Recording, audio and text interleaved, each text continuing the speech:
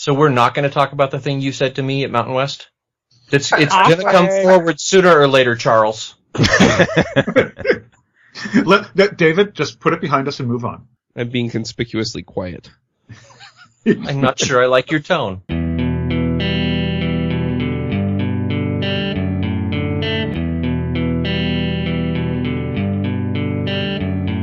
Hosting and bandwidth provided by the Blue Box Group. Check them out at bluebox.net. This podcast is sponsored by New Relic. To track and optimize your application's performance, go to rubyrogues.com/New Relic. Hey everybody, and welcome to episode 101 of the Ruby Rogues podcast. This week on our panel we have David Brady. Hello from Salt Lake City. Just like Barack Obama, there are many among my detractors who say I am not black enough. James Edward Gray. Hello, still sick, still here. Avdi Grimm. Hello from Pennsylvania. Josh Susser. Hi from San Francisco, where everybody is a poster for diversity. I'm Charles Max Wood from DevChat.tv. We have a special guest with us today, and that is Ash Dryden. Hello from Wisconsin. So this week we're going to be talking about diversity, and I just want to clear things up real quick about what we're going to be talking about. We are not going to be talking about any particular specific events. I know that we've had a few this year regarding diversity. We're not going to go into specifics on those. What we're really hoping to do here is just talk about how and why we should be working on diversity. So Ash, how shall we start this conversation? Sure. So I'd love to. Wait. Do you need to introduce yourself since we're not on Ruby Freelancers? Oh, yeah. That's true. Oh, sure. So my name is Ash Dryden. I live in Madison, Wisconsin. I'm an independent developer, and I'm also a conference organizer. And for about the past, 6 to 8 months, I've been pushing in a very visible way, increasing diversity in our community because it's something that we very much lack. And I really want to kind of see things change in a more active way instead of just kind of waiting for it to come to us. So I've been doing things like speaking with conference organizers to help them increase diversity on stage and in seats, and speaking with employers about how they can change their hiring practices to accommodate more diversity and find more diversity and keep more diversity within their ranks. And also speaking with people one-on-one about kind of the things we can start changing in ourselves to make sure that we aren't pushing people away. Excellent. So my first question is, why would we do that? Oh, I so thought that he was going to ask for a definition. No, that comes later. That's after she mentioned. Stab at why we do that. Do it. I've been learning things reading Ash's emails. I think one big reason we do it, I don't know about everybody else on this call's experience, but lately I've seen tons of companies complaining about how they can't find the people they want. And I've even seen a couple of projects recently move off of Ruby and stuff because they said they just couldn't staff the Ruby developers they needed to take care of these projects. And it turns out there's actually like a lot of people coming into programming, and we're washing out some of them. And among males, mostly white males, we're washing out about 17%. But among women, just to take one example category, we're washing out about 42%. So if we would just fix that one thing, we'd get this influx of tons of programmers that apparently these companies need. That seems like a good thing. Right. I think also besides just the number of programmers out there to fill jobs, I think also I found that the more I've worked with people, I mean, everybody kind of comes from a different place, and it's not just white or not white or male or female, but everybody has a little bit different experience or a lot of bit different experience with different things, and so they think about problems differently, and sometimes you need that other perspective to really be able to solve the problem in the right way. And so if that comes from a woman or a minority or somebody who has a different religious or political or other background than you, sometimes they'll approach it differently and really give you what you need regardless of the other factors there. And there's data that backs that up. I mean, Ash, you can probably talk about this better than I, about the studies that show that diverse teams actually do better in a whole bunch of different measures.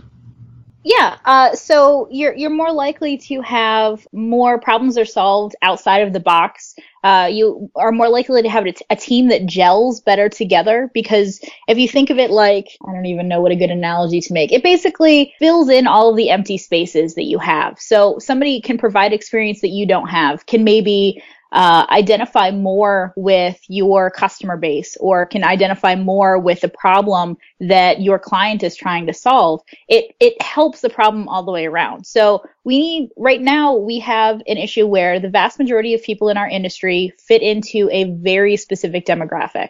They tend to be white, straight, cisgender, which is being born of the gender that you identify as.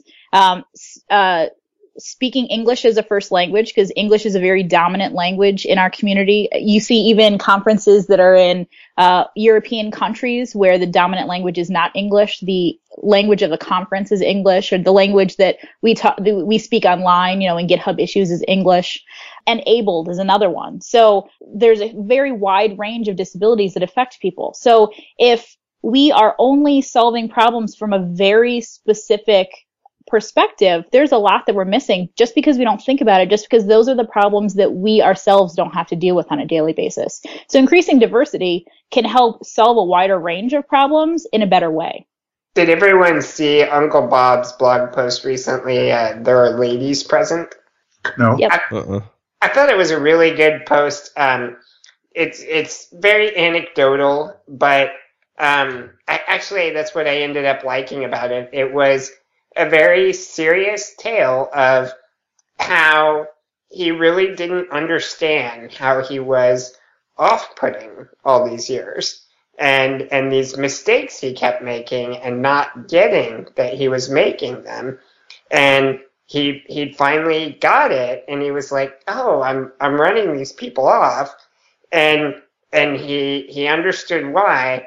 But it also, at the same time, as he got past that and began to work with other people, he began to talk about how he realized how he thinks differently than they do, and how valuable that was. That he knows he's always going to think like he thinks, but seeing their point of view was very insightful to him, that they were approaching it in a totally different way and stuff. Anyways, it's a great piece. I'll put a link in the show notes, and I recommend people read it. So I think that post, that message, can be like generalized and expanded a bit in a way that it basically shows that bringing diversity to a community is to the benefit of even the majority players in the community. Mm-hmm. That, I'm a white guy, and I'm not straight, but I apparently fit in to most of the dominant areas in our community. And I've sat in a room full of developers. There's like 10 or 12 developers there, and all of them, all the other guys are straight white dudes, and they all make assumptions about what is okay to talk about given what they see sitting in the room. And if there were a woman in the room, they would moderate what they were saying in a different way, rather than behaving like we're all in a locker room. I think Uncle Bob even used that phrase in his blog post. But I found a huge amount of the conversation like just really off-putting and awkward.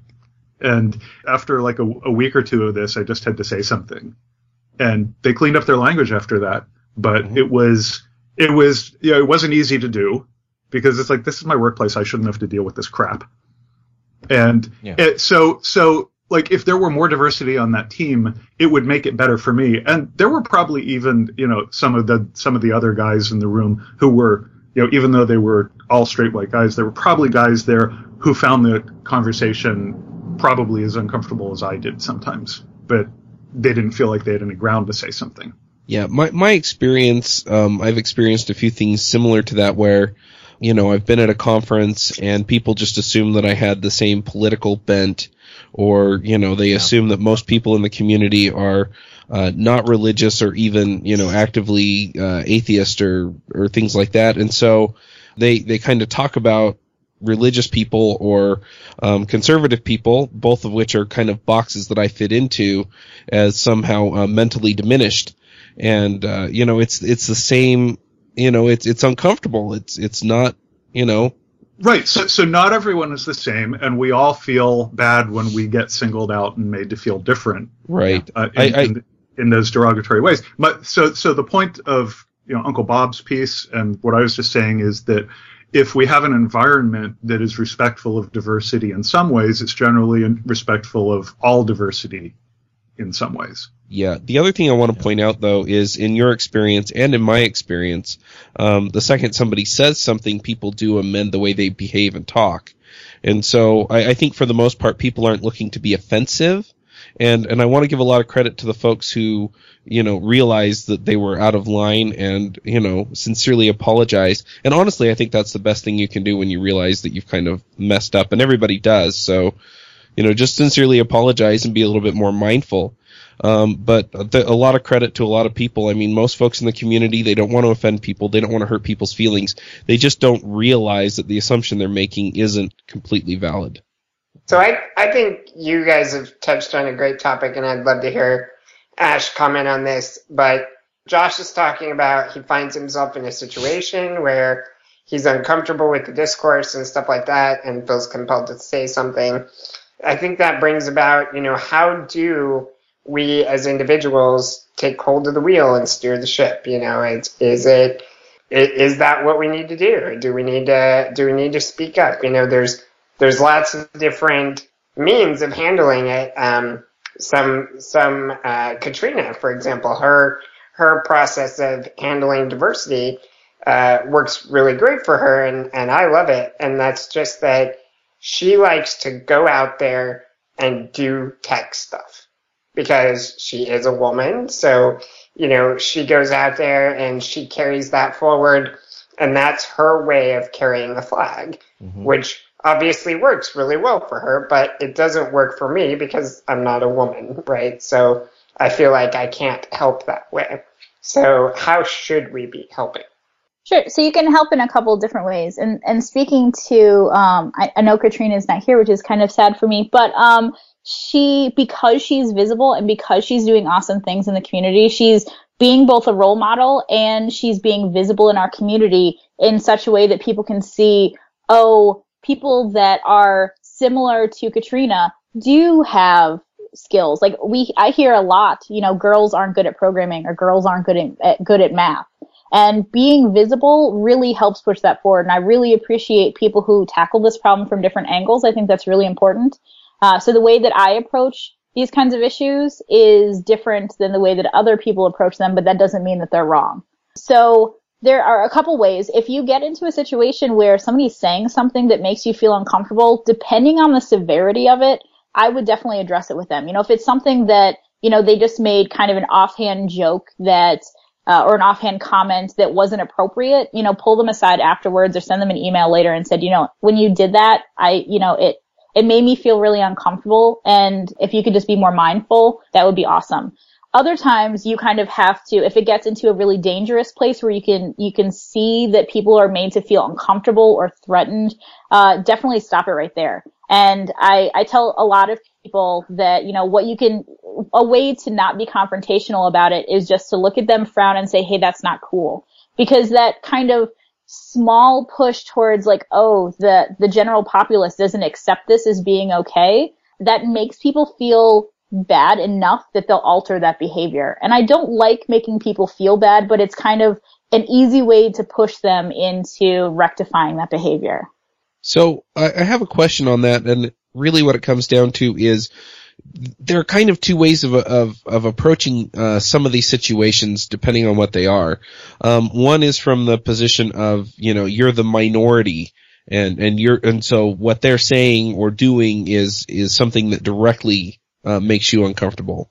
And so in those cases, what you just said I think is appropriate, but it seems a little bit less appropriate, though it would still work for the majority. I think it would carry more weight, for example, if it was something that somebody in a minority situation said, hey, that's not cool, versus, me walking up and saying, hey guys, that's not cool. So the Ash, opposite's true. Yes. So Ash, there's like one of the concern troll moves that I see a lot on some of the discussions is, why are you putting words in women's mouth? Why are you, talking down to them like they can't stand up for themselves? Is that can you address that? Yes. So just a little bit of backstory. I grew up, I think, similar to most people in that I was smart and nerdy and always had my nose in a book and was playing with computers. And I was kind of raised as a boy, so I did a lot of things that other boys did, like play sports, and was a little bit tougher than most kids. And I got made fun of a lot for that. And just because I was different. And a lot of people stood up for me specifically because that's not the way that they would like to be treated themselves. So I hate to be cliche, but I really love the golden rule on this. Treat other people the way that you want to be treated. And when it comes to something like, you're in a situation and you're a white person and a person of color is being harassed for something, you standing up is an important part of this process, because it says, number one, I see this person as a human being and I want them to be treated the same way that I'm being treated. I don't want them to feel uncomfortable. I don't want them to feel like I don't belong here. These are not my people. I want them to stick around because their point of view and their perspective and them as a person, that's important to me that they stay here. So standing up is just a human being saying to another human being, I want you to treat this person like a person. Has nothing to do with any facet of your being. It's just you being a good person. And I hear a lot the term white knighting, which makes me cringe. And I hear it a lot in our community because the most visible and to the surface issues, I think, in our community are around gender. And what I love about the Ruby community so much is when I came into it, I saw so many men standing up to other men and saying, that's not cool. And it didn't take much more than that, but I didn't have to have that conversation over and over and over again, because there are less of me than there are of you. So statistically, I'm going to encounter that problem a lot more than you are. So having somebody stand up and say, that's not cool, really helped me, and it kind of endeared me to the Ruby community. Yeah, and it's surprising how fast you can change the tenor of a conversation by saying something like that. Particularly, not necessarily online, but certainly in a room. I think when someone says, "Hey, that's not cool," or just, let's talk about something else, a lot of people, will just kind of glom onto that. It's like, maybe there may be people in the room who are feeling like maybe that's not cool, but maybe this is cool. I'm not sure yet. Humans, our nature is to sort of mentally poll the room to figure out, like, how we feel about, a little part of how we feel about things, part of, like, what's appropriate and what's not. And, so, when somebody actually pipes up and says that's not cool, a lot of people in the room will just say, think to themselves, oh yeah, okay, I guess that's not cool. And they'll jump on board. We are very tribal creatures. And there's an entire school of debate called ethical debate, which is not ethics in the sense of do what's right, but ethical in the Greeks or Latin with the ancient sense of the majority. Ethos was civilization or society or the vast majority. And so ethical debate, just look at any political speech in the past 20 years, and you can see examples of ethical debate. It's we are us and they are them, and, my tribe, your tribe, not in my backyard, that kind of stuff. And, this mentally polling the room is where we're trying to figure out, how do I fit in here? How do I become part of this group? How do I belong? And I'm really, really glad that, Ash talked about white knighting, because we talked about this a little bit in the pre-show that all of us on the show are, white, native English speakers. We sit at the top of the power curve in certain dimensions. And I'm very interested in knowing what I can do when I find myself at the top of a power curve in a group and somebody is behaving exclusionarily, that's a fun word, towards other people. How do you get them to stop that without introducing more contention and more division, without having, an off-putting tone and that sort of thing. And so I think, Ash, you've already started to answer that a little bit, but I kind of wanted to give you some more room to run on that if you wanted to, because it's really useful to me. Right. So there are two different perspectives on this. One is the person who's kind of the bystander who's standing up, and the other is the person who is actually saying these things or doing these things.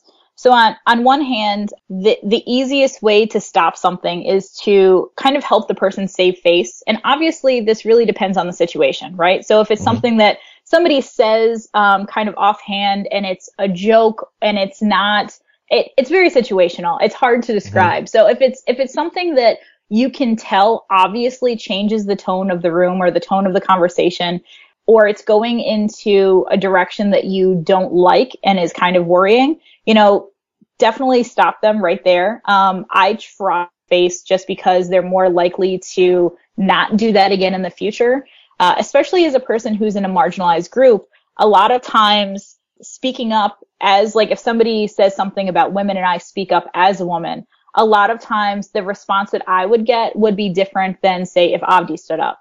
Because people are more likely to listen to people that are like them. It feels a lot less, they get a lot less defensive because they can say, oh, this is somebody like me and they don't think it's cool, so maybe I shouldn't do it. But coming from me, the kinds of responses I've get are, well, you should just lighten up. Or, you're being too sensitive. And some of the things are really offensive. I've had, I wrote a blog post about, some of the experiences that I've had, and the responses I got were overwhelmingly positive. But some of the responses I got were just absolutely terrible. The worst stuff that you can find on the internet. And that is amazing to me that exists. And it really stems from the fact that a lot of people have a really hard time understanding that, number one, they might have hurt somebody. And number two, that they were brave enough to stand up to them. Because that's the second worst offense, right? You embarrassed me in front of all of my bros. And that is a super punishable offense in our community. And it's really unfortunate. Yes. I get punished for that frequently. Yeah. And I mean, it's really unfortunate. And a lot of it has to do with the way that the person who kind of said this offensive thing or did this thing, how they respond. And there's a very easy way to get past this, which is learning how to apologize correctly. I talked about this past weekend at Ruby Midwest. It's as easy as making ice cubes. Okay. So I'm sure most people have seen the recipe online for how to make ice cubes. And that's what I like to tell people. An apology is very simple. Wait. I've never had to Google that. I'll have to find it. I'll have to find it for you guys. It's great. But it's a recipe on how to make ice cubes. So this is a recipe for how to apologize. 1, acknowledge that you made the mistake. I am sorry, I just made that sexist joke. 2, apologize. And it's as simple as saying, I'm sorry. And the third is make amends by trying your best to not do that behavior again. Right. So it's, I'm sorry I made that joke. I'm sorry I made that joke, and I will do my best to be mindful about not doing that again. That's as simple as it is. And being genuine when you say that can diffuse the entire situation. You save your own face, and people are more likely to respect you for doing that. So the biggest problem that I've seen with this is, the biggest objection is to that first step, because you'll see, the common response is, well, I don't think I did anything wrong. And there are a million different versions of I don't think I did anything wrong. Other people are doing worse things. I've seen, such and such minority doing the same kind of thing. Et cetera, et cetera. I'm not going to go over all the different versions of I don't think I did anything wrong. And this has been something, this kind of speaks to me because, I'm kind of uncomfortably close to that response. I had a discussion about this with my wife recently. We were discussing, one of the recent blow-ups, and doesn't matter which one, but we're kind of going over our own personal history a little bit, and she reminded me that when we were first married, I would carefully explain to her why I didn't need to apologize to her. We've all done that. Have we? I don't know. This is something that it really caught me up. It really caught me up short when she said that, because, I realized that, I guess I had done that. But that seems like it seems like such an awful thing to do now. But, but the thing is, we're nerds, and we like to think that the world is an objective place. It's full of booleans, and it's full of things that we can know completely. And so, I would explain, I would rationally, as a rational person, because I know I am, I would reason through the issue and then explain to her why I didn't need to apologize. And, you know, the truth is, in human relationships, there is no objectivity because there's no objective truth other than the fact that, you know, air moved over my vocal cords, created vibrations, which then fell upon your tympanic membrane. Everything else beyond that is basically subjective. And so, you know, getting past that point of, well, I've analyzed the issue. How do you do that? How do you get past that point of, I've analyzed the issue, I've analyzed what happened, and I've determined scientifically that I wasn't wrong? Avdi, that's why we call it a mistake. It's like, if you did it intentionally, it's probably not something that you can get by with a simple apology. But there's so much of a stigma around a mistake as well, you know. It's like we're all human, we make mistakes. Yeah, but you know, we don't want to admit, like we want to say, well, no, I've determined that wasn't a mistake. It was perfectly reasonable. Yeah, I definitely feel that. That's my instinct. You know, and the realization that I've come to is that apologies are free. Yeah. They cost us nothing. Like, I think we feel like they lose face or something, or they like put us a notch down the totem pole. You know what? You know what I found out? If you apologize to someone, you've probably just made a friend. You're actually like one up. Yeah. So I like to, you'll see a lot of people talk about this, that intent is not magic. So, you may not intend to offend somebody, but that doesn't automatically mean that you will not offend somebody. So, there's a lot of context that we don't have because we're all kind of living our own experiences. And I've certainly messed up on this. Like, yesterday, NASA announced, something about the Mars rover and kind of offhandedly mentioned that the Mars rover was female. And I was like, oh, that's really neat. Like, I had always, kind of pictured in my head that the personification of the Mars rover was male. And I was like, oh, that's really neat. And a bunch of people said to me, like, don't you think that's kind of sexist? Like, we name objects after women, like we name boats and cars and objects after women. We never name them after men.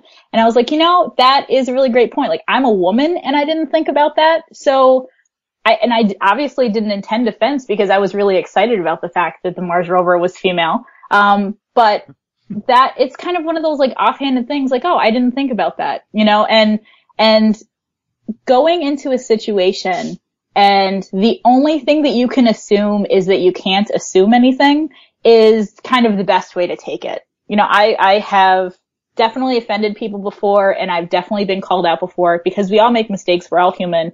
And like you said, I mean, I like to tell people that I have this magic bag of holding and I have as many apologies in there as I need. Like, I will never run out. It's totally free and it doesn't cost me anything. And use them because you are more likely to be respected by people if you own up to your mistakes. Okay, but here's a real quick, tricky question for you. Do you ever have things that you will apologize for because, you know, you realize that somebody was hurt by something you said, but then you also think about it and realize you're still going to say something like that in the future because it's, you know, an important part of who you are? Is that a thing? Maybe. I can't think of an instance that it would be true, but I'm definitely, if people call me out about something, I'm a lot more mindful of it. Mm-hmm. Because, so we haven't talked about the idea of privilege, and this might be a good time to bring it up. So wait. I have an addendum to Avdi's thought. Sure. So, this notion that apologies are free, that yes, that they are, but there's a very vulnerable power move that you have to master, and I'm telegraphing my pick for the end of the show, and that is that the reason we try to explain when we make a mistake. Brene Brown did some studies on shame, and shame is the emotion that we feel when we feel disconnected from our tribe, when we feel shut out and alone. And it's very powerful. It drives right to the core of almost to our survival instinct. It's very, very powerful. And when you start explaining, or as one person, you know, when it's sexist, when you start doing mansplaining, right? Which is trying to justify what you just did. What you're trying to do is not get thrown out of the tribe. You're trying to say, no, wait, don't shame me. Don't throw me out for having done this. I wasn't wrong because you see this and this and this. You just didn't see it from my point of view. And it's not until you can get outside yourself a little bit and be vulnerable and realize, oh, I did hurt somebody and I didn't mean to. And you might have all these great reasons for why you didn't intend and why, et cetera. But that is a huge power move.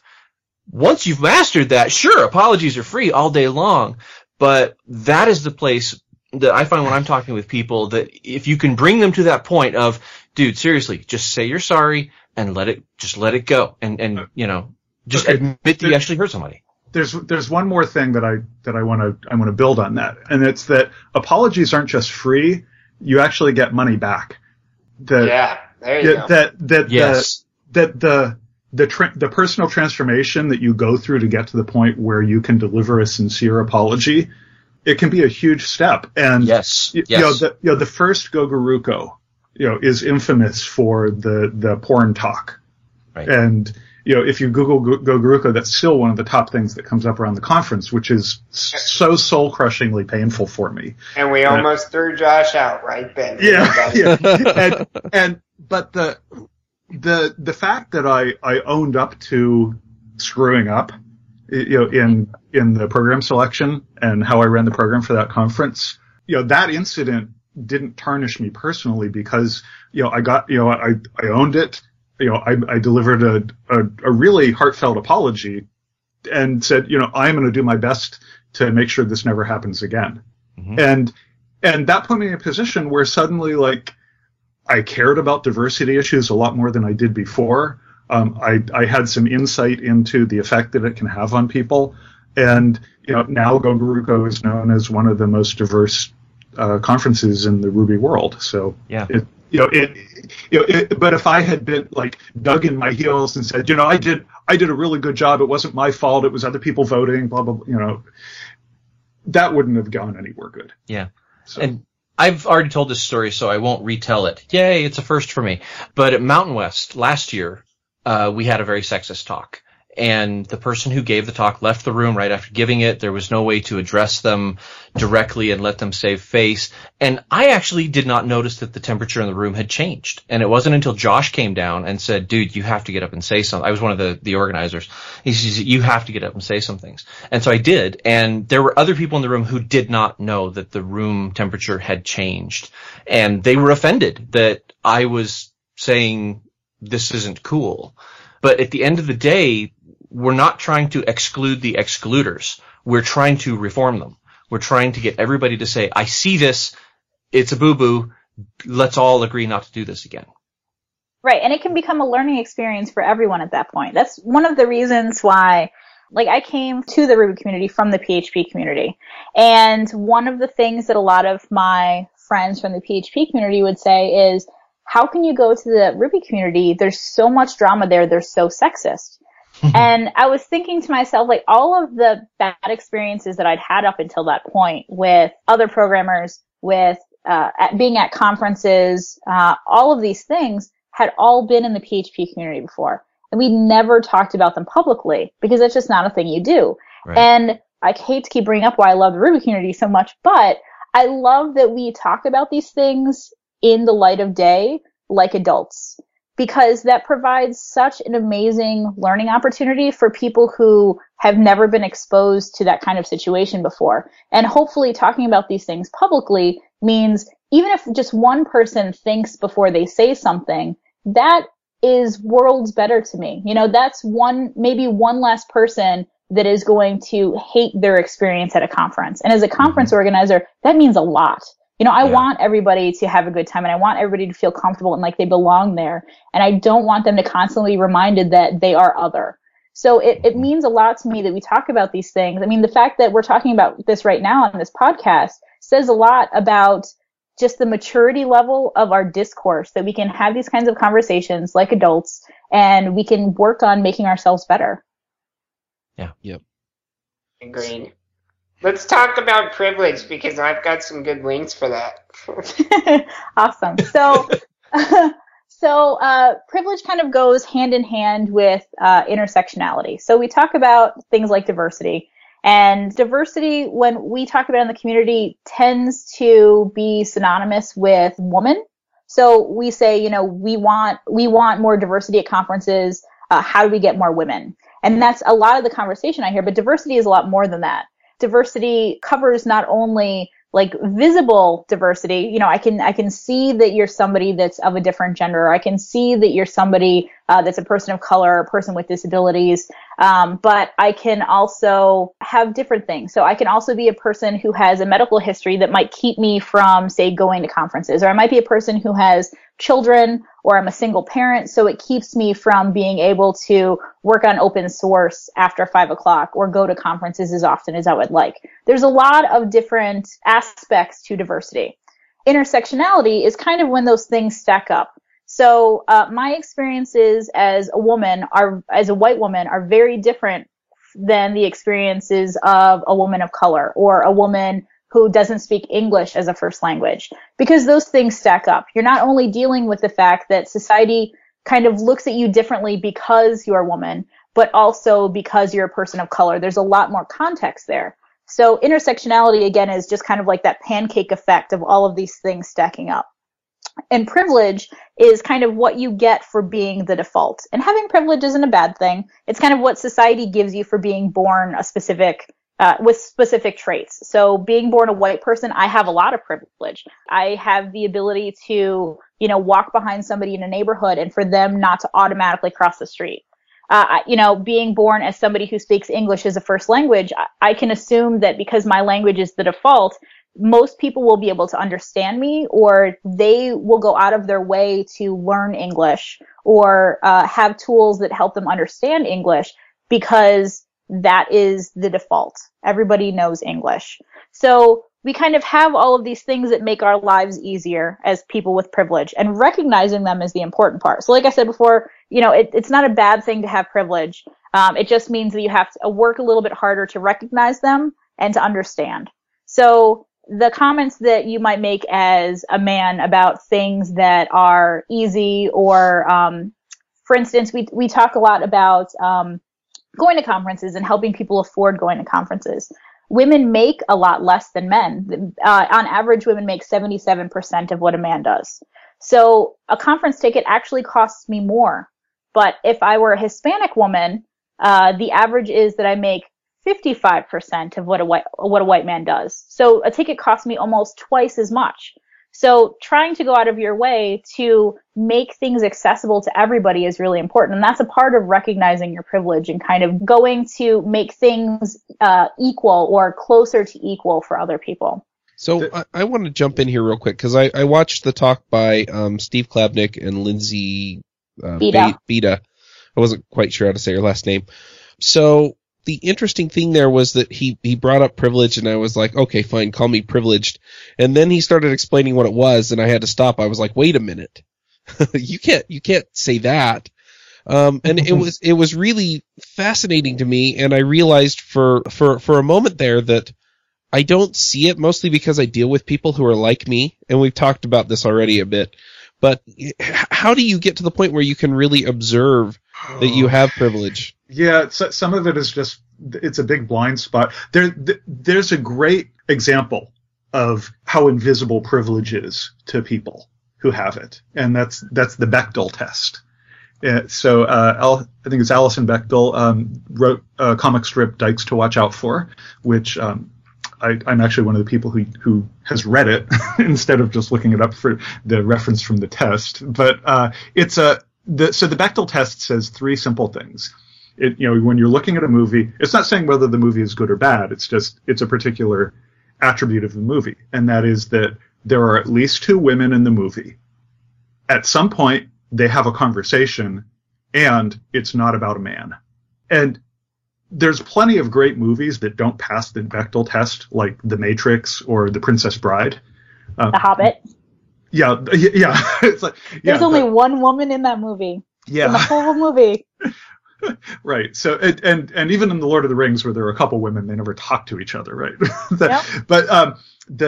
But yeah, so there's plenty of great movies that don't pass the test. But the thing is, you could spend your entire life watching nothing but movies that don't pass the test, and you would probably never realize that there was anything unusual about those movies. Because in real life, women have conversations with women all the time, and they frequently are not about men. What? So it's just like, but if mind blown. But if you look at movies or TV shows or books or whatever, it's like there's this inherent assumption that anything interesting going on with the plot involves men. Yeah, and that's just like part of the privileged perspective, right? Yeah.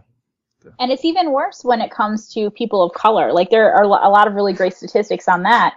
Like, the number of people of color in main or secondary roles in movies is abysmal. Like, speaking of The Hobbit, like, one of the jokes I made coming out of The Hobbit was, it was a great movie, but the only place whiter than Middle Earth was the movie theater that I was sitting in. Because I could not believe that, you have this movie that's set in this fantastical world and all of the people are white. Like, what world is that every single person in the world is white? Okay. And you can see it directly in the movie theater.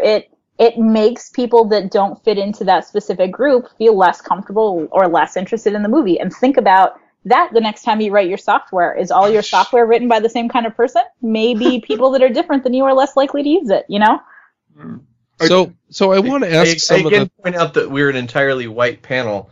And The Hobbit is just a fantastic step forward for height-challenged people. I just want to point that out.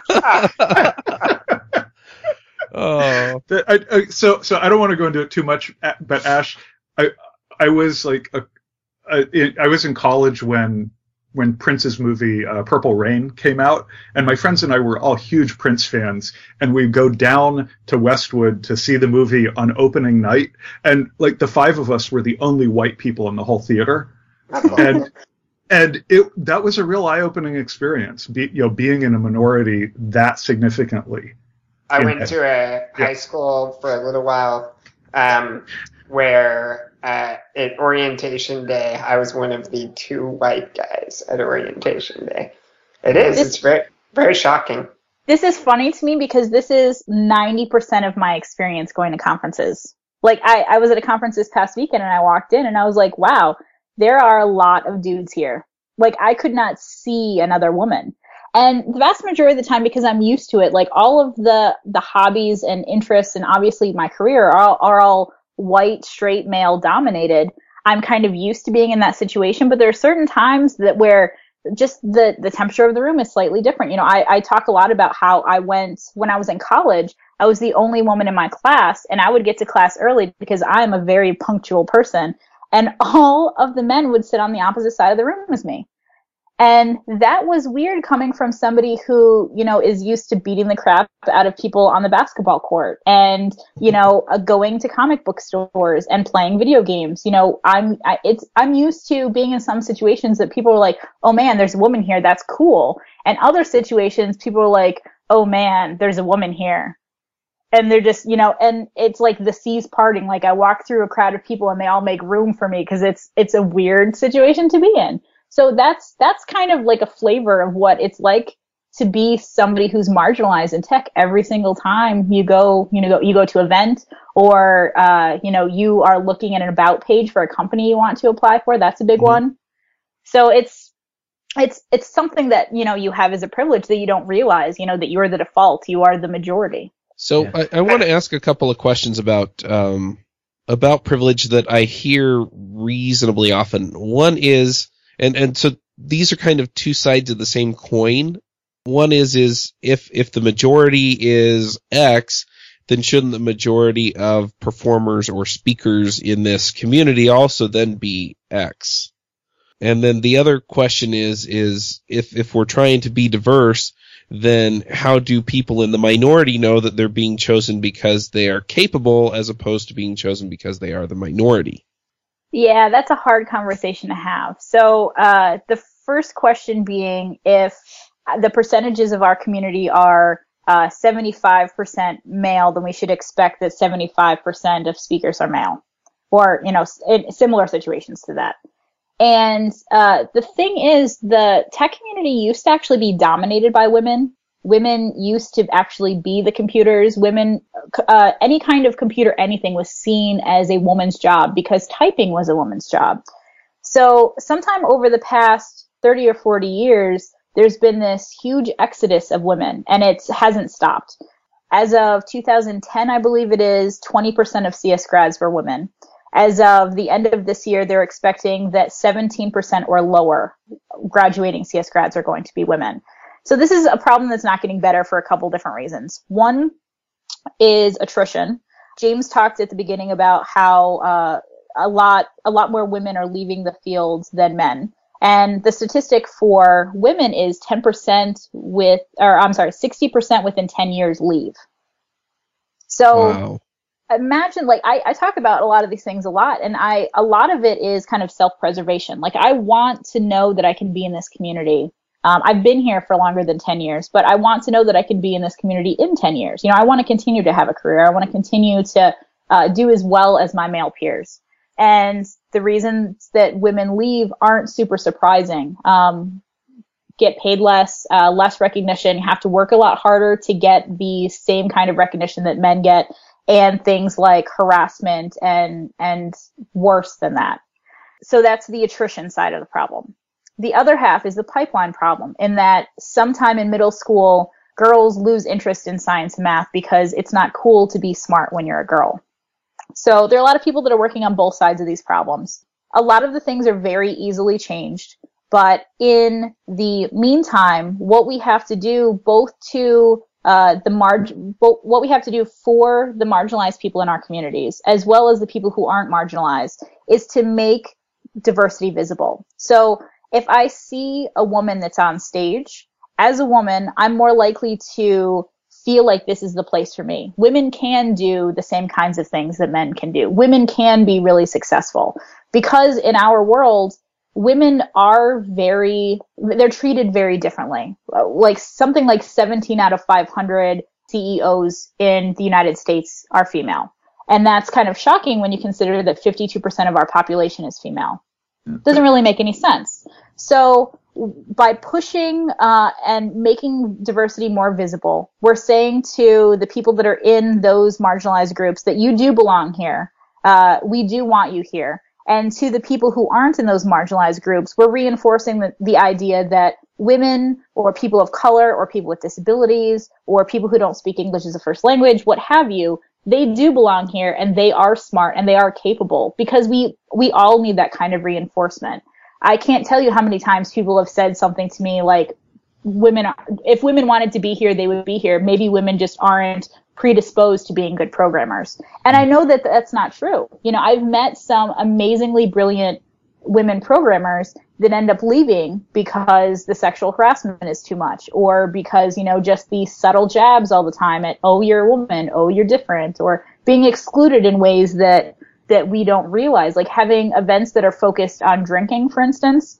And I hate to pick on conferences, obviously, but having events that are focused on drinking is very problematic for a lot of women, because we're looking at going into a room that's probably a little bit dark, it's loud, people are drinking, the vast majority of people there are men.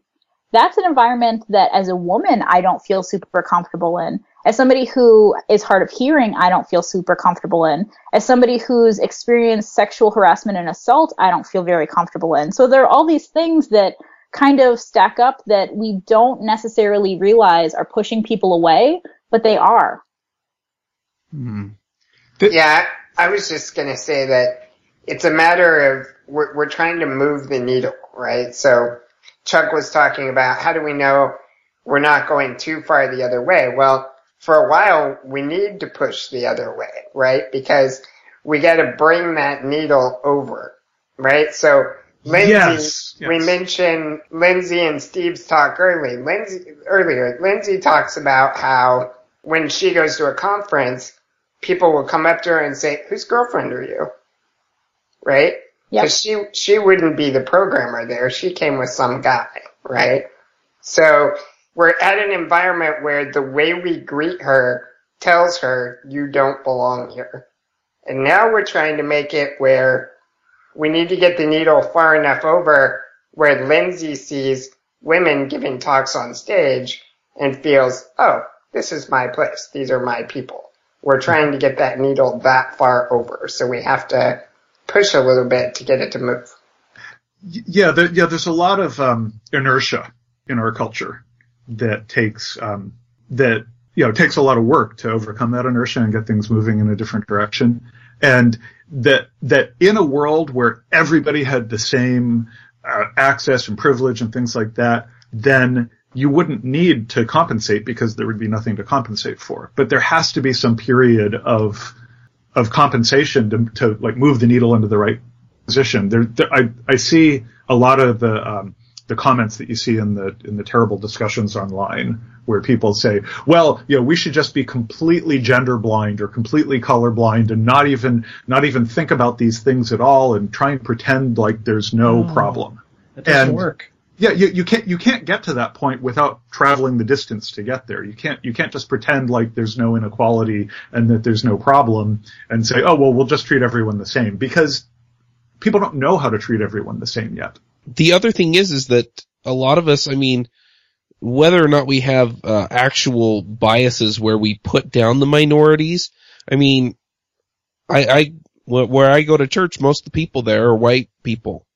And, and so we've had a couple of people who aren't white people move in, and you at the very least notice because you have this subconscious, thing they're not the norm. And so, no matter how you do it, we're going to notice that people are not the norm, and we have to temper the way that we react to that. And by the way, if you think that you don't have biases, you're just dead wrong. Yeah. I've been reading a book called A Mind of Its Own, which is about a number of the inherent flaws in the human brain and thinking process, and it just goes on and on and on, and I'm not going to go through examples right now, but yeah, if you think you don't have biases, it's just that's your bias. That's your biggest bias right there is the idea that as a human you don't have them, because you totally do. And there's some interesting tests that you can. Can I give a couple awesome examples of that? Go for it. In Stephen Lindsay's talk, Steve talked about this thing that we do in movies called the male gaze, basically where the camera assumes the gaze of a heterosexual male looking around, and we all just accept that as normal, right? That we can assume that we're eyeing that woman coming down the stairs or whatever. He mentioned a cool resource, and I went and found it. This is a view of all Olympic sports as if they were filmed the way women's beach volleyball is filmed. Yes. Which is just right at the butt, that's all you see. You don't see their faces or anything. And as soon as you take it out of that beach volleyball context and do it to like basketball players and divers and stuff, then it'll look immediately absurd to you. So just go look at these pictures. They're awesome. Another one is the implicit association test, which Josh told me has been a pick before. You should go take this test. It will have you do things like give you a list of words and sort them into categories. And it'll do things like sort the white words and the good words into this category. When the bad words and the black words into this category, and then it'll reverse it on you, and all of a sudden you can feel yourself slowing down as you have to engage that thought to reverse that bias. Wow. And it's very speed based in order to take out the conscious, reasoning aspect, and it's revealing. And it's hard to think too. As people who hope that they're very logical and that they're not biased and very rational, because we feel like what we do is very rational, and that all of the people in our community therefore must be very rational and very logical.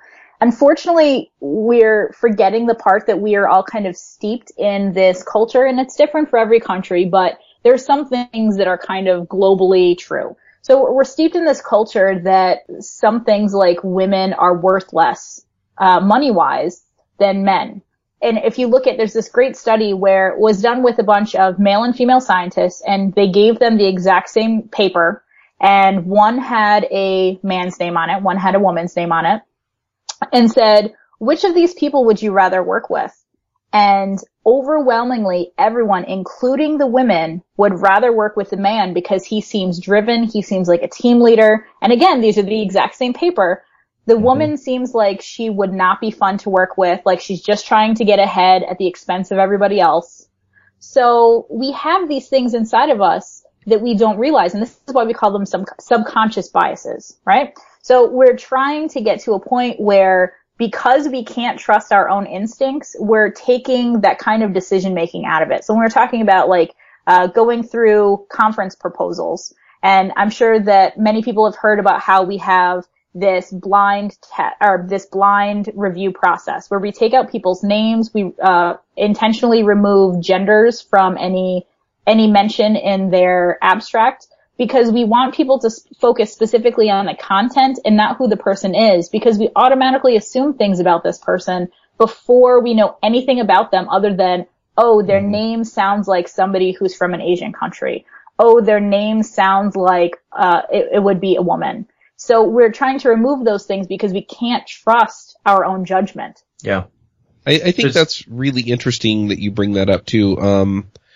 My grandmother is from France, and during the course of her life, she moved to Argentina and then Montreal and eventually to California, where she married my grandfather. Now, my grandfather is of English descent. His last name is Smith. And so she applied for a job at the school district to teach French and Spanish, which she speaks both basically fluently, one natively, to the kids in the school district. And another woman also applied for the same job, and she was of, the common American white descent, but had married somebody who was Hispanic and had a Hispanic last name. And because of that, they hired her instead of my grandmother, even though my grandmother, speaking French natively, would have probably been a better French teacher because of these things. And so I think it's really interesting how these biases come into play even in these areas because of the way that we view things. And so in order to be more diverse in that instance, they actually chose the person who was the least diverse. Mm-hmm. There's a terrifying article in Forbes from last year that, if you think you're not biased, yeah, Avi's right, you're dead wrong. The article is titled "Why Your Brain Sees Men as People and Women as Body Parts." And the part of the article that is terrifying is that women do it too. And so that I read that and I went, oh wow, I have to go watch myself do this, and I do this, and oh my, it's wow. How do you treat like people if you're not going to see them as people? And well, it's even a little more pernicious than that. Like if you like President Obama was talking about something recently, and he talked about valuing women because they are our mothers and sisters and daughters, like their own individual existence didn't give them value, but only their relationship to men. Mothers and sisters and daughters and property. Oh, yeah. It's hard, right? I mean, there are a lot of things in our language that kind of lead us to this too without realizing it. I talk a lot about how when somebody says programmer, they assume male. So what we do to say that we mean a female programmer is we say female programmer. So we have programmers and we have female programmers. And it's the same thing when it comes to people of color. We don't say that man over there, we say that black man over there. And that's a really awkward thing to say. And as soon as it leaves your mouth, you're like, that seems weird. Like it seems racist. Because for Americans, race is a lot closer to the skin than gender is, because it's a very still open wound. It's something that we deal with, and we talk about racism a lot more. So it's easy to see after you start looking at these kinds of examples, the way that our language and our assumptions kind of lead us to believing that the default is, there have been a lot of studies that have shown, most kids assume that doctors are male, that most assume that they're white. And there are plenty of doctors that are not white and they are not male, but that's just what we assume because that's the default. Mm-hmm. Yes. So I'd like to talk a little bit about, because I know a lot of people want to kind of help with this problem and a lot of people want to get better. And I think that that's really important. And I really, praise people who are doing their best and are trying to be more mindful of the things that they're doing. I want to help people move more into the ally column. So when we talk about allies, these are people that are supportive and empathetic to a group that they don't belong to. So as a white person, I can be an ally to communities of color. so I can empathize with where they're coming from and be supportive and help them, especially as somebody who's not in that group and who is the default as a white person. I can help lift other people up because white people are more likely to listen to me and more likely to take me seriously. That is the unfortunate thing of being in a society that values the default.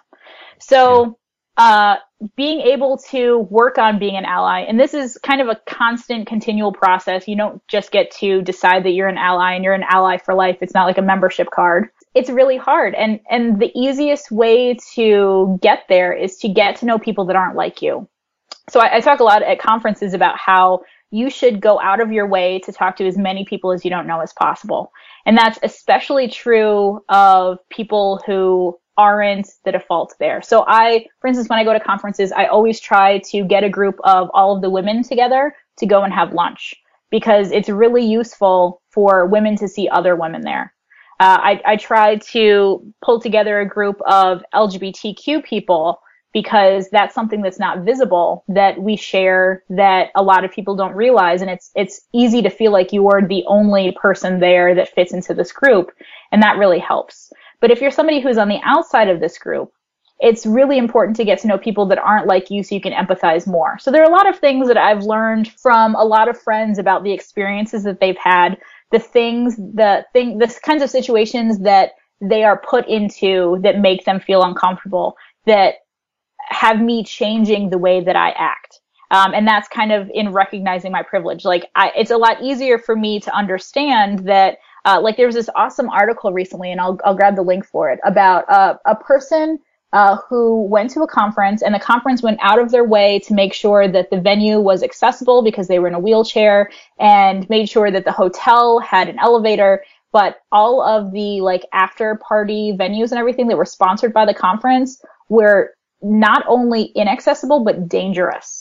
Extremely dangerous. So there are a lot of things that, like, as a conference organizer, I learned about accessibility, like physical accessibility, in the kinds of things that I should be planning, specifically because I read this article, which is why it's really important for people who are in marginalized groups to talk about this and to talk to, to people who want to learn and who are ignorant but want to learn more versus ignorant and mean about it, just so we can kind of understand each other a little bit better and be the family that we like to tell everybody that we are.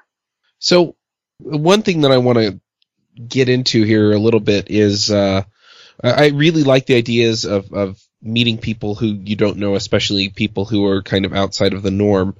But in order to understand some of these issues, I'm trying to figure out the best way to approach people about it. So, for example, a lot of times it's sort of taboo or uncomfortable to bring it up. So, for example, at a conference, if I went to lunch with a bunch of people, that included women, and I wanted to know about these things, I would be a little uncomfortable looking at one of them and asking, so how do you feel about being a woman programmer or something like that? How do you breach those topics? Well, you shouldn't, in that particular case, bring it up that way, because then you're actually drawing attention to the difference. Right. Everybody look at the thing that's different. Right. Yeah. The person that's different, yes. Oh, yeah, sorry. Well, it's even more fun if the person who's different has imposter syndrome. You can really just drive it home. It's awesome. Yeah. So I like to tell people, I don't broach this subject with people. If they feel comfortable talking to me, because that's another thing. Like, as a woman, I have a lot of people that are like, somebody will say something and they'll kind of like look at me and wait for me to respond to see if it's okay, which is a really weird place to be in. One of the things that irritates me is when people say girl instead of woman. So they'll be like, that girl that was up on stage earlier, and I'll just be like, woman, yes, I know her. Her name is such and such, and I had that conversation a lot this weekend, and I could tell like people, every time they would say girl, they would correct themselves automatically, which, it's something that's like really subtle and people don't think means a lot, but not being referred to as a child, like, is really important to me. It's a kind of, it's very respectful. So people didn't have to ask me how I felt about that, but I volunteered it. And like I talk about these things a lot. Other people that are in marginalized communities tend to talk about these kinds of issues a lot. So just getting to know these people. I mean, even, if you're not going to conferences, follow people on Twitter. I used to have a very strict follow policy on Twitter where I would only follow people that I knew in real life or somehow had some kind of bearing on my life that made them important. But now anytime that I find somebody who, responds to me or is doing something awesome in the community, especially if they fall into a group that I'm not super familiar with, I follow them because that gives me a perspective on situations that I wouldn't see otherwise. It creates this network of people that kind of helps me improve my empathy without them having to extend extra effort. Because, I started working on these things kind of from the top down, speaking with conference organizers and speaking with employers about these issues, because it's really hard to educate people on a one-on-one basis all the time. Because it gets really tiring. Like I also would like to have time to, work and to build awesome things. And it's not something that men have to do on a continual basis. So think about how much more work goes into being somebody who's in a marginalized group. So that was great. I want to introduce a new thought here, and that's that progress, like how things are different now than they were decades ago. And I think that there's a huge amount of progress that's been made, and there are things now that we just accept as part of how the world works that were pretty much unthinkable a couple decades ago. We've been talking about how deplorable it is that there are so few women CEOs, but there are women CEOs, and even just a couple short decades ago, that was a extremely uncommon thing.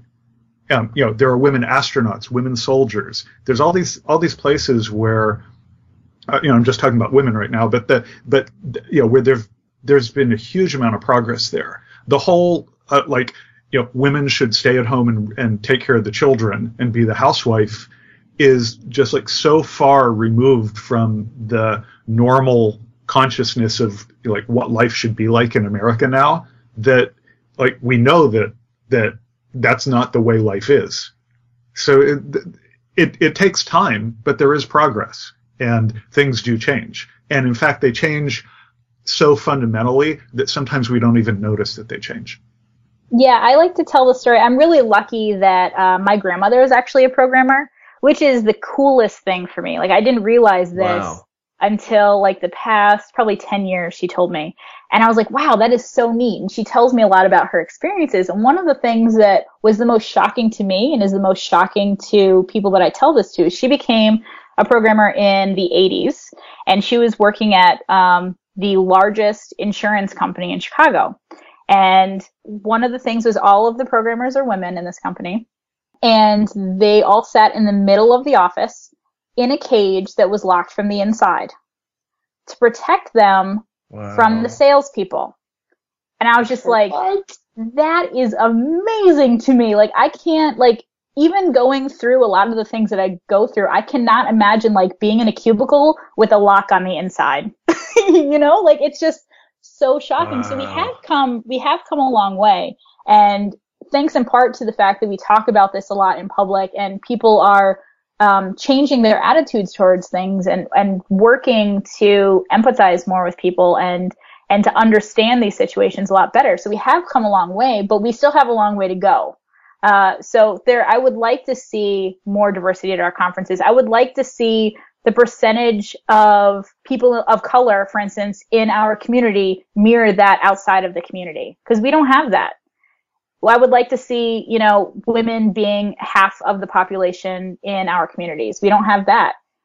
So those are all kinds of things that we have to push for. And we almost have to like kind of overshoot where we're going to kind of bring it back to the middle, which is where we were talking about. We have to see more people on stage at conferences. We have to see more diversity in the upper ranks of our businesses. And we have to see more people getting promoted more often and more people that are getting funded for their startups that are women or people of color or people with disabilities. These are all really important things. And the unfortunate part is we have to be pushing forward on all of them at once, because pushing only one at a time and kind of saying, well, we're going to help the women now, and we'll come back for everybody else just isn't something that's going to work.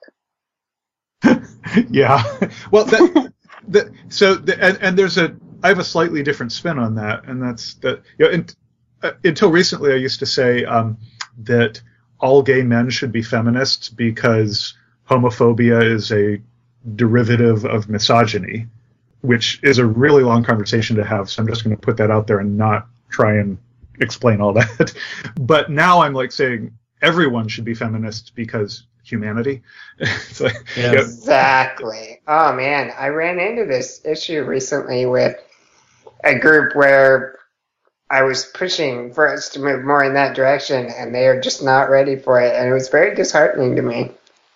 I've just started to address the whole tribal thing by just looking at people and saying, how many planets are you from? Exactly. And also, it's important to remember, like we talked about feminism, just in case anybody doesn't know, feminism is specifically about helping women be equal to men in society. Doesn't mean anything more than that. That's specifically what it is. Just about the equality of women to men. There's an awesome test on the internet. I can't remember where it is. It's like a 2-question test. It's like, do you believe people are created equal? And it's like, yes. And then, do you believe women are people? Yes. Okay, you're a feminist. That's just silly. That's great. Yeah, it's really interesting though how many people think that either some of these movements are trying to move ahead at the expense of the majority, or that somehow they think that there's only so much pie to go around, and that's why it comes at the expense of other people, instead of just being able to accept that, hey, more people in here means there's more pie. Mm-hmm. Yeah, and these are all hard conversations to have, and a lot of people don't have this vocabulary. So I challenge you, if you get into these kinds of discussions and you don't understand, I know a lot of people don't understand what exactly the word feminist means. Ask them about it, talk to them about it, ask them to help educate you, because that's the only way that we're all going to learn. Look it up on the internet. I would be happy to give anybody resources on things like social justice, which kind of helps bring everybody to that equilibrium point where everybody is treated the same. Because it's hard, and the worst part is people are really complicated. It's not black and white. It is 1,000 shades of gray. So a lot of it is very difficult to understand sometimes, and it's very difficult to understand in the context of your own life. And so it's kind of a continual learning process. Yeah. And I think when you say it's 1,000 shades of gray, it means, at least to me, that there's so many different people with so many different views that, what it means to one person to be equal and another person to be equal are going to be totally different. Mm-hmm. Yeah. I mean, I know a lot of women that don't identify as feminists, and there are a lot of good reasons for that. And there are a lot of just not understanding what exactly feminism is reasons for that. And the crux of it is, like, everybody's experiences are different. I know a lot of women that don't like talking about women in tech because they just want to be seen as a person in tech. And there's absolutely nothing wrong with that, because they should just be seen as a person in tech. But not everybody can approach the problem in that way. And having respect for everybody for the way that they want to approach the problem, especially if there's somebody that is affected by this problem, is like tantamount to fixing it. Yeah. At the same time, I also see some of these folks that don't self-identify with, feminist or women in tech or, minorities in tech or any of these things used as the excuse to not worry about it. Because some people go, really far the other way. I think one example of this is that, I've heard, some women and some men also, but in particular, some women be offended by the way that some guys are talking at a conference, and then usually the justification I hear is, well, my wife or my friend that also fits into that minority group, would join in with the conversation of that type and probably be telling better stories or more interesting jokes or whatever that are inappropriate. And really what it comes down to is, so these people are pretty comfortable with the status quo and the norm, but we still need to open it up to everybody. And so if we're offending somebody, then we should at least be mindful of it and most of the time knock it off. Right, and I mean, not every situation is, like, if you don't know, if you're at a conference and you're making those kinds of jokes or those kinds of comments, think about the fact that not everybody there knows the quality of person that you are and knows maybe what your intentions are, and maybe that's just not the right place for it. Yeah. Yeah, and I think the other thing is also keep in mind that if you're at a conference or even afterward, if you're out, being social and having dinner with a bunch of people, and you're wearing that badge, you're representing the community. And usually these badges have your company's name on it and you're representing your company. And so if you're going to be, acting Chuck, that way. The word you're looking for there is privilege. Yes. but you're getting so good at this. Yeah. What I really want to say is just, you have a badge on that says something Ruby conference. The way that you're acting and talking represents how the community feels, and so it does need to be in line because you're representing me too. Exactly. So I tell people, be an ambassador to your community, right? So go out of your way to make sure that you're not making people uncomfortable and that you are doing what you can to make them feel like they belong in your community, that they feel like they belong around you and, learning this programming language or whatever it is. Because nobody wants to feel like they're on the outside, and nobody wants to feel, like I'm different. Everybody at some point in their life has been the person that sat alone at a lunch table while the popular kids sat on the other side of the room. Yep. You don't want to be recreating that all over again as an adult. So just think back to that time when you have been that person who's been on the outside and you have been the person that's been different. You didn't like feeling that way. So we don't want to make other people feel like that. Right. It just comes down to can we make other people feel like we value them? Yes. Right. I'm curious. The best way to do that is to value them. By the way. That's a very good point. Wait. That's brilliant, Chuck. Can I write that down? No, it's like obvious, but it's important. Yeah. Yeah. So I remember having a conversation about this after Mountain West last year and the sexist Pinterest for dudes talk thing, where like there was this whole Twitter argument that went on after that when some person at the conference was saying, what should we do? Should we be like censoring our speech all the time, so that we don't inadvertently say something that denigrates women? And my response was, well, you could try thinking about women as equal, and that would probably make it a hell of a lot easier. Yeah, but it's such a subtle thing, and anyway. Well, and that kind of, that leads into one thing that I want to ask, and I want to ask just because I see this response, this objection so often, and that it's the objection that says, are you trying to make all these events, humorless and not fun? And I'm curious, Ash, your reaction to that. Yes, of course we're trying to take all the fun away. The fun black hole. No, absolutely not.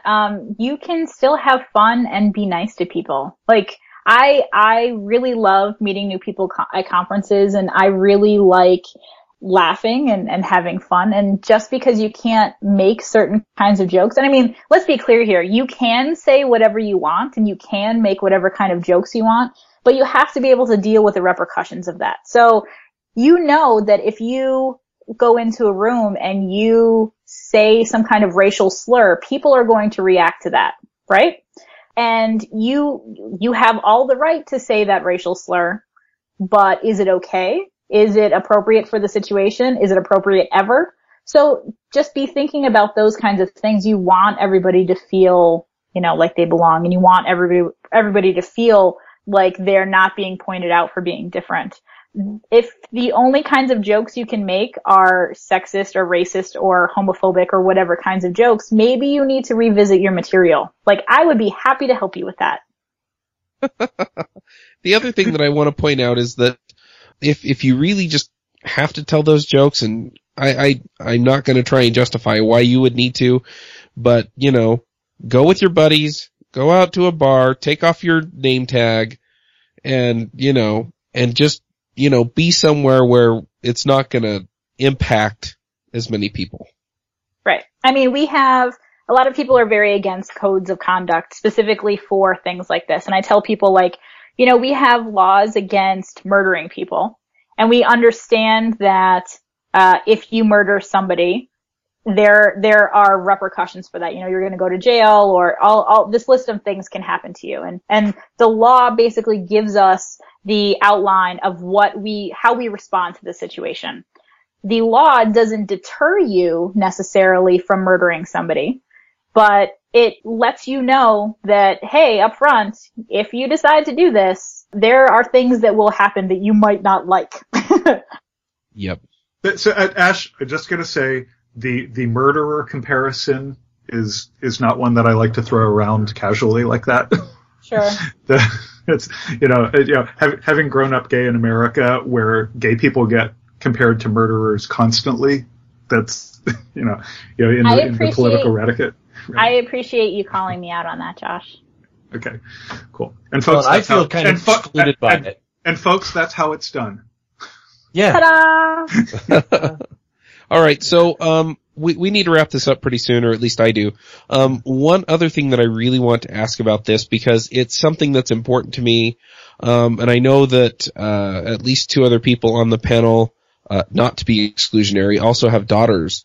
How do we kind of help them as they move ahead? Because you mentioned that, you know, girls, as they move into junior high-ish levels or middle school levels, they start to lose interest in math and science. How do we combat that? A good way is to treat them, especially if you have sons, treat them the exact same way that you treat your sons. So one of the things that I talk to people a lot about is growing up, a lot of people's experiences are different than mine, because a lot of guys that I talk to say, I've been programming since I was 7. You know, I was taking apart our family computer by the time I was 10. And I don't have that experience necessarily because computers and electronics weren't necessarily seen as a thing for girls. So allowing your children to be interested in anything that they want and putting as many options in front of them is really important. You know, your kids may not decide to be interested in computers at all, and that's perfectly fine. But giving them the opportunity to kind of explore that in a way that's accessible to them is really important. So we're really lucky that there are a lot of really great programs that are focused specifically on girls in tech, helping them learn to program for the first time or build robots or what have you. All of these different things that create a safe space for girls to hang out with other girls and see that technology or computers or robots is a cool thing without being judged by their male peers. Because that's a big thing. Girls tend to like raise their hands less in class if the majority of people in the class are male, or if they feel they're going to be judged.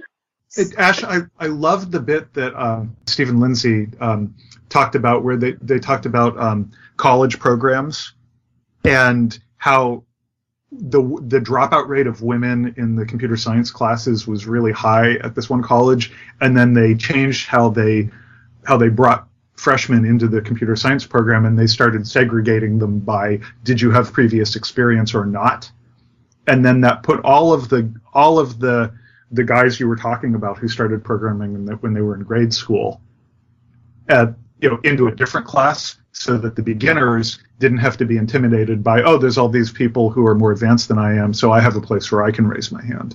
And that the dropout rate of women in the CS program went way down, and suddenly they were, graduating half the CS class was women.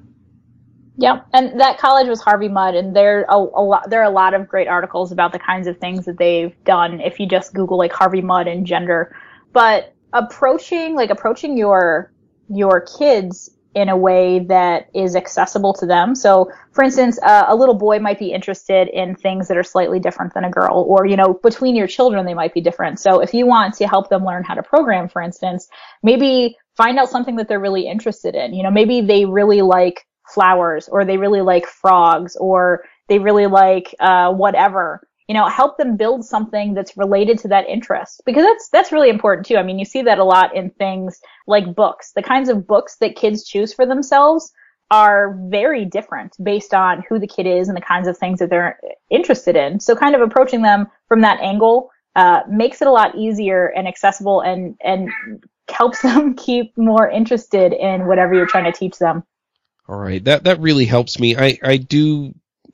I'm kind of the point where we need to wrap this up, but I really want to keep talking about it at the same time. Yes. So, if people want to know more about this topic, and the different areas that we've kind of gone into, what are some good resources for them? I'm assuming you probably have some picks related to it too, but. Yeah, I can actually, I kind of have a kind of link dump to give you guys. The talk that kept being mentioned today is Anti-Oppression 101. Lindsay Beta and Steve Klabnik gave that at Madison Ruby last year. That's a really great talk. Also at Steel City. Yes. The video link I have is from Madison Ruby. Can't imagine why. Yeah, I have a love. I also love Steel City, definitely. That's where I met Josh. So it was a really great conference. Another one is Brian Lyles did a talk called Minneswan. That's basically my favorite line from any talk is in his, which is, I don't want to fit in, I want to belong. And like that just gave me chills the second he said it. I was like, yes, that is exactly what we're trying to go for here. Uh-huh. There's a really great lightning talk by Julie Pagano called My Technology Will Be Intersectional or It Will Be Bullshit. And intersectional is that thing we were talking about earlier where kind of the layers of the person you are stack on top of each other. So being a woman, being a person of color, being somebody with disabilities, that experience is kind of compounded. And she talks a lot about that. But I also have some blog posts and some kind of 101, like what is privilege and kind of dealing with being an ally. Also, please feel free to reach out to me on Twitter or at conferences. I'm more than happy to help people that genuinely want to understand this better because I think it's really important that we talk to each other about this. Awesome. One last question. Where do you see this going over the next few years? It sounds like you're optimistic that it's going to get better, but how much better? I don't know that I can quantify it. Like a lot of the work that I and other people are doing is very idealistic in that I would like to see the percentages of people in tech be the same as the demographics of our local region. So I want to see the tech community in the United States be representative of the kinds of people that are in the United States. That's really a big thing for me. I would like to see things change at conferences. I would like to see things change at our businesses in the way that we fund startups, in the way that we promote different tech items. So we're not doing things like pink computers for girls, that kind of thing. All that kind of stuff is really important, and it's hard to put a number on it. Okay. All right. Well, let's get to the picks then. I'm going to make David start us off. Okay, and given that we're so horribly way over time, so awesomely over time, excuse me, I'm just going to pick Brene Brown, a couple of talks that she gave at TED. She talked about the power of vulnerability, and then she came back later and she gave a talk on listening to shame. And I've actually, truth in advertising, I've only heard her power of vulnerability talk. It's the most important TED talk I watched all year. And I found it today by Googling Brene Brown shame because that was like really important for me to find this talk. And I found this other one called Listening to Shame. I'm picking it sight unseen because she's just that great a speaker and her subject matter is that important. I also went to Amazon and bought all 3 of her books after watching her talk. And I'm still working my way through them. So basically everything Brene Brown has ever done or spoken about. That's my pick. Awesome. Josh, what are your picks? I'm going to start with a relevant pick, and that's a video by Jay Smooth talking about how to tell someone something they did is racist. And it's a great, very, very sharp on topic, and it's only a couple minutes, and it's definitely worth watching. But I'll spoil it for you. The punchline is, don't tell them that they are racist. Tell them that something they did, occurs as racist. Looks racist. So that's pretty good. And then relevant to, like James mentioned, the male gaze. There's a hilarious thing that came out when the Avengers movie came out, which is a reimagining of the movie poster for the Avengers of what if the male Avengers posed like the female one. So I'm putting that out there. It's because it's sexiest Hulk ever. Yes. And then I have a pick that's like kind of crazy, but this is the movie called The Women. And this is, among my friends, like everybody has seen this movie because it's such a classic. And it's a like old black and white movie based on a play. And everyone in the movie, absolutely every character is a woman. But it doesn't really pass the Bechdel test because all of their conversations are about men. And the reason I love this movie and I'm picking it today is because this is a movie about strong women, taking control of their lives before feminism, and the ways that they had to imagine themselves being strong and fighting for what they wanted were so different from the options that women have now. But still, their character comes through. So I just love that. So I'm going to put that in there. And then just, to bring it all back to the geekery, I found a site just this morning. A friend turned me onto it called velvetgeek.com, which is geeky subject matter paintings done on black velvet. Awesome. That's amazing. It's absolutely amazing. So, yeah. I'm still looking at this Avengers picture. Yeah. All right, what are your picks? Well, besides for the Hulk's lovely backside, I'm just going to pick St. Augustine, Florida.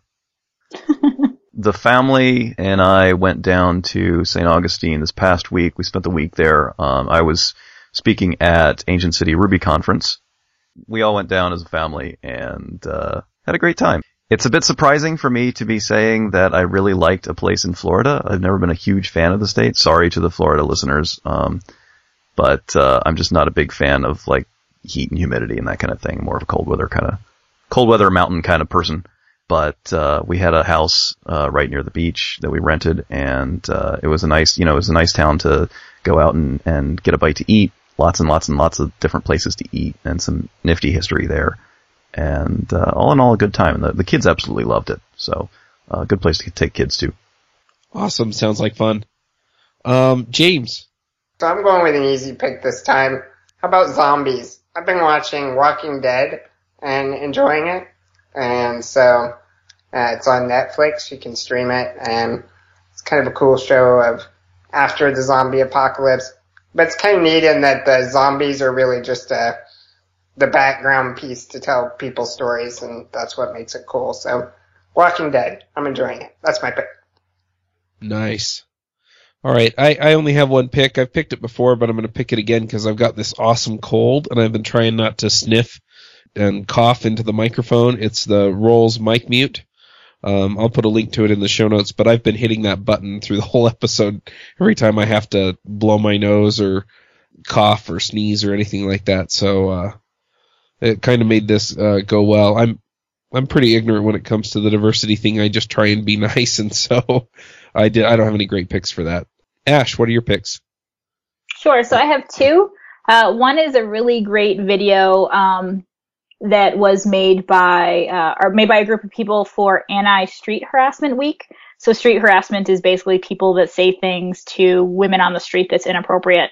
But it's really relevant to this discussion because it kind of helps show people how they can call each other out for doing something that's inappropriate without having to be really confrontational about it. So I share that one a lot. That one's really great.